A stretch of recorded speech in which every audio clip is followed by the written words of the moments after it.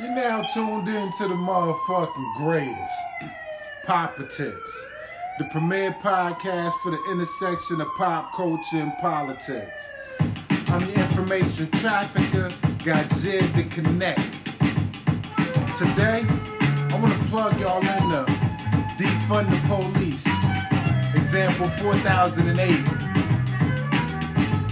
August 8th, on a Saturday, Waycross, Georgia, police opened fire on children ages 9, 12, 14, 15, and 16 during a traffic stop as they was returning home from a Walmart. At least 7 shots were fired.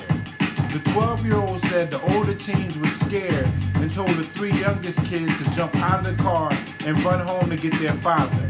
But when they got out, the officer started shooting. The 9-year-old said one bullet whizzed by his head. Dominique Goodman Sr., the children's father, said he heard the gunfire, which sounded close, and stepped outside to find his own children running towards the house screaming for help.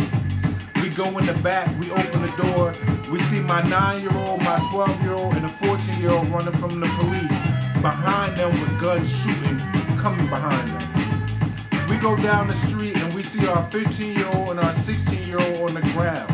Police claim there was an altercation between the 15-year-old and the second officer, and the teen had to be treated for minor injuries by paramedics. Pictures taken at the scene show the 15-year-old with blood dripping down his face.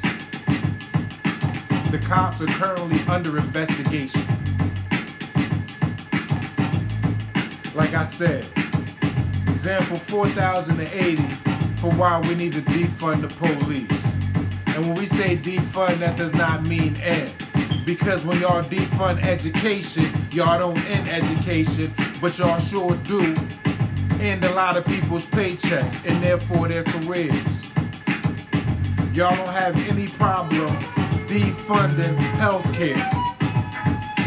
Y'all don't have any problem defunding programs for the poor. So when we say defund the police, calm the fuck down.